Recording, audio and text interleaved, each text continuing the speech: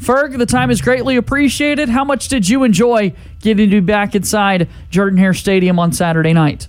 Yeah, it was pretty fun. It's been such a long off season where we've talked about so much, and everybody's kind of had the same arguments or non-arguments or whatever you want to call it for a while now. So it was good that we finally got back to actual football to write about and talk about. So I'll always take more of that. So it was good to be back. No, did you have a lightning delay on your bingo card going into Saturday night? Felt like it was a pretty good possibility. Thought the forecast, like right before the game, kind of thought, okay, maybe this won't happen. But it got us. And we were in there for about, an hour and a half waiting for the game to restart. So, that's probably like the fourth or fifth time I've ever been through a lightning delay at Auburn. So, pretty much well-trained at this point. All right, so let's talk about the product on the field. 42-16 is the final score. Everybody wants to start with quarterbacks. Let's start with the starter. How do you assess what TJ Finley brought to the table in Week 1? I thought TJ Finley played a pretty good game outside of the two really big mistakes he made, which were the two interceptions. And they're big. They're big mistakes.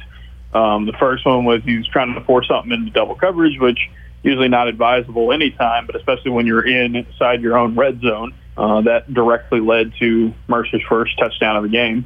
And then, his second interception, if he aired that ball out well enough, he could have had a touchdown there potentially. Instead, he's off his back foot a little bit, underthrows it, interception.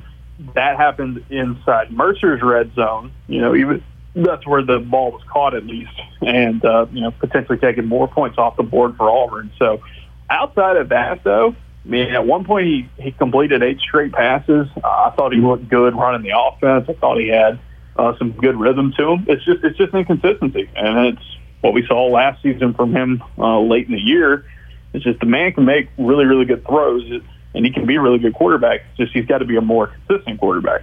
But I do think in terms of running the offense, operating it, looking smoother, I think this offseason he has taken a step forward in those areas, and I think we saw that against Mercer on Saturday. He's just got to cut down the big mistakes because, a guy like Robbie Ashford is just only going to get more confident and more, locked into this offense the more time he gets. Something, Ferg, that I think a lot of people started to notice last year was wide receivers that just weren't creating a lot of space. They weren't getting very open. And I get that it's going to be really hard to evaluate that fully until Auburn plays Penn State and gets into some of the serious FBS competition. But through one game against Mercer, what did you think of the wide receivers trying to create space and running routes? Yeah, really good game for them, I thought. Auburn didn't throw the ball a ton in this game, so they didn't have a ton of chances to just stand out. But there weren't very many times when there weren't at least somebody open, out there for Auburn. I think Finley had to scramble once. I think Ashford had to scramble once. Just maybe somebody wasn't open on those plays, but they got a lot of those guys in the game. You saw Davion Capers and Jay Fair and Omari Kelly, guys who weren't even on the 2 deep depth chart get into the game. At wide receiver. I think last year, the big controversy and the big problem for Auburn was wide receivers not doing things correctly early in the season, which obviously led to the firing of Corn Williams earlier in the season than anybody would have expected. Didn't really see that Saturday. Yesterday, I asked Brian Harsin what he thought about the receivers. He thought operationally they did a ton of good stuff. Javarius Johnson had an awesome game. I thought you saw a really good game out of Shed Jackson as well. Other guys getting involved in the running game. They'll get more opportunities to get the ball thrown their way. Auburn was very vanilla on offense outside of a few, kind of fancy plays and went run heavy by design. But I thought the wide receivers played a really good game. I think it was just kind of some early proof of Ike Hilliard's involvement and kind of the benefits he brings to the table. And we'll see if that group can continue to progress this weekend. A lot of people talking about Cam Riley's big day on the defensive side of the ball with matching or exceeding the amount of tackles he had last year in just one game this year. Other than him, what did you think of some of the newcomers, some of the guys stepping into starting roles for the first time, and just kind of a good starting point for this Auburn defense? And Jason Jones down the middle of that defensive line is going to be a lot of fun to watch. He really just kind of manhandled his matchups throughout the night. Auburn's didn't allow pretty much anything in the running game most of the way. And so I think the defensive line did good at that. Secondary, I think when you started seeing some of the newer guys and younger guys getting into the game, you had some kind of breakdowns in coverage, towards the end. So they got to tighten up on that. I thought Keontae Scott played really well. Was around the ball a good bit when he was in the game. Also was, pretty good with his couple of punt returns that he had as well. So, like what Keontae Scott brings to the table for sure. But yeah, I mean, the day really belonged to Cam Riley. And then Auburn's defensive front just got to get more sacks. That's the big thing for them. Is just they got a lot of pressure. They just need to actually convert it into sacks. San Jose State might be the good opportunity for that. I don't know how many people know this because I don't know how many people watched the game or saw the box score. San Jose State gave up 7 sacks last week to Portland State, which is an FCS team. I think Auburn should be able to up that count a pretty good bit, and maybe some of the young guys get involved in that. Yeah, I was about to say, Ferg, as we look ahead to that San Jose State game, obviously San Jose State almost lost that game as well. They trailed for much of the fourth quarter. What realistically can Auburn, I guess, again, this is going to fall into another category game, so just clearly a level below what Auburn will face the majority of the rest of the season. But going from game 1 to game 2, I guess, what are some of the main things that you feel Auburn maybe just did okay in game 1 that you would really like to see them do better in game 2?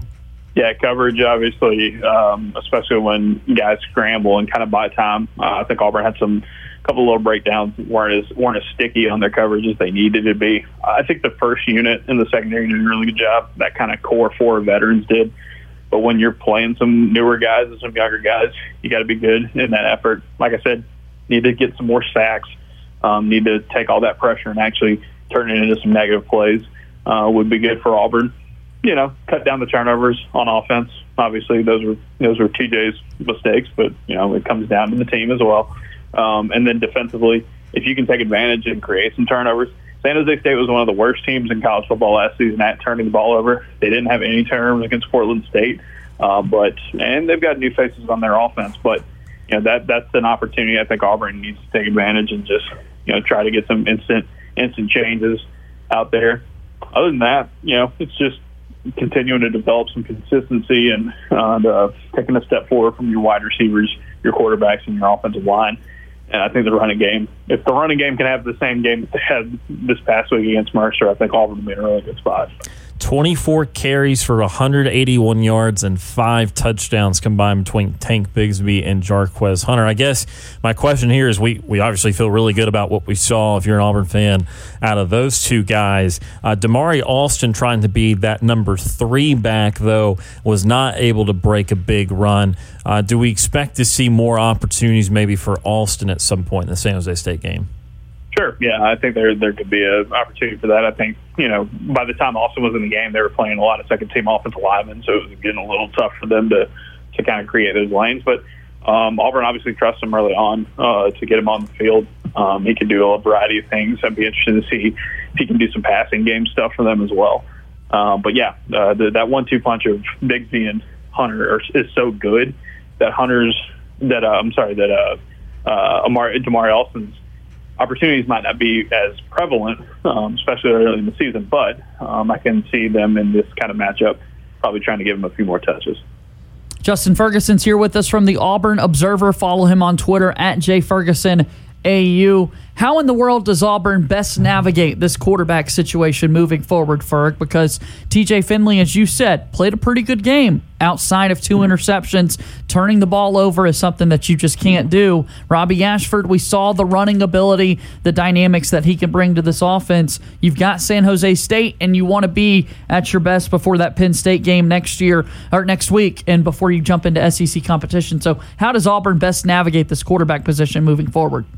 Keep sticking to what they're doing so far, honestly. I mean, I think Brian Harsin and Eric Kiesau on the staff is like one of the only staffs in America that has experience making a multi-quarterback system work. I didn't think the flow was really affected. I didn't think like when TJ came in or out or Robbie came in or out, you felt like, Auburn lost their momentum on offense. I think the only times Auburn punted were the drives where Finley was the only guy in the game. there were times when Ashford, there were a couple times actually where Ashford had a big play, a big run or something, and then TJ came right back in and ripped the ball downfield and made a good play right on top of that. So it's just, I know fans are going to watch that game and say, nope, it's got to be Robbie Ashford. It's got to be Robbie Ashford. Well, number one, that's a game against Mercer. They're an FCS team. Number two, it's really the first opportunity we've gotten to see Robbie Ashford at all at the college level. Number three, you don't want to jeopardize your confidence in QB1 after one game where he played well outside of the 2 turnovers. So stick to what you've been doing. I think you're going to see Robbie Ashford continue to grow in this offense. I think they're going to increase his role as time goes on. But I think it's going to be one of those things where if TJ Finley can cut down on the turnovers and continue to operate the offense well, this will be his job where he still plays a key part. But I think Ashford just brings something different to the table. And we'll see how it works against tough competition. But I'm of the opinion that Auburn could make a multi-quarterback system work because this staff has experience doing that. You just don't need to be quite as predictable as you might think you could be, with a running quarterback and a throwing quarterback. But as long as both those guys can do some of everything, and Auburn can go back and forth between them, and keep the flow high, and then the offense, I think they'll be fine. But don't overreact. Don't overreact to the really good game from Ashford. Don't overreact to the 2 interceptions from Finley. Stay the course and trust what you learned this offseason, what you're going to learn in these games moving forward. Ferg, let's look at college football as a whole because we had a fun week 1. We had some beatdowns like Georgia murdering every single duck in their way. We saw the Ohio State Notre Dame game be very competitive. We saw an upset with Florida beating Utah. We saw a North Carolina App State game where North Carolina allowed 40 points in a single quarter and somehow still won that football game. What felt significant to you? What were you surprised about in week 1? I wasn't surprised that Georgia crushed Oregon. I might have been surprised at the scope of it. Georgia's going to be really good, guys. I don't know what we have to tell you. It's like, oh, they lost so much. No. This Stetson Bennett's still a really good quarterback. They've got some freak shows at tight end. That defense is going to be loaded with 5-star talent. They're going to be really, really good. Oregon playing in the Pac-12 with a new coach, even with Bo Nix. It's a different class. And that was kind of laid bare. Some really, really fun games. Obviously, the backyard brawl was a ton of fun. Florida, Utah was fun. I think that goes to show the other thing, like I just said with Oregon, it's like Florida's got the new talent or the new coaching staff. They're trying to reset and change a lot. Utah is really good. But it's just the football is just different over here. I mean, I think we can go back to the end of the Malzahn era. 2 teams for Auburn that did not win the SEC, didn't win the SEC West, didn't even come close really, beat the Pac-12 champions in the opener. Like it's just, I don't know what I have to say other than it's just like it's different. It's different over here than it is over there, and that was just kind of proof even further. But really, really fun game between Florida and Utah. Ohio State Notre Dame was fun from what I could see. I just think Marcus Freeman's defense is going to be able to keep them in striking distance, and maybe Ohio State's not the super well machine we thought they might be right out of the gate. But really, really, really fun weekend, and I think this upcoming weekend is going to be even better. The floor is yours, Mr. Ferguson. Please give us a plug for the Auburn Observer. Yeah, AuburnObserver.com. Newsletter comes out pretty much every day of the week, and a podcast as well that we do. You can listen to our recap episode with myself and Dan Peck on wherever you listen to your podcast. Those are free. Our preview podcast will come out later this week, so we look ahead to the San Jose State game, myself and Painter. You can get that with a subscription to the Observer. AuburnObserver.com. It's $6 a month or $60 a year. You get every podcast we do, and you get every newsletter that I write. So the ones this week did a film room yesterday on all of Auburn's quarterbacks. A lot of stuff in there from that one. And then today did a breakdown of Auburn's defense, what they need to improve on heading into next week. More newsletters to come, more podcasts. And if you sign up and subscribe, everything we do gets emailed to your inbox so you can read and listen on your own time. It's the easiest way to consume content, I think. And once you're in, you're in. So auburnobserver.com, sign up, pay the subscription money, and you are in. We'll see you this weekend at the stadium, Ferg. Thanks for the time today. Thanks for the visit. Yes, sir.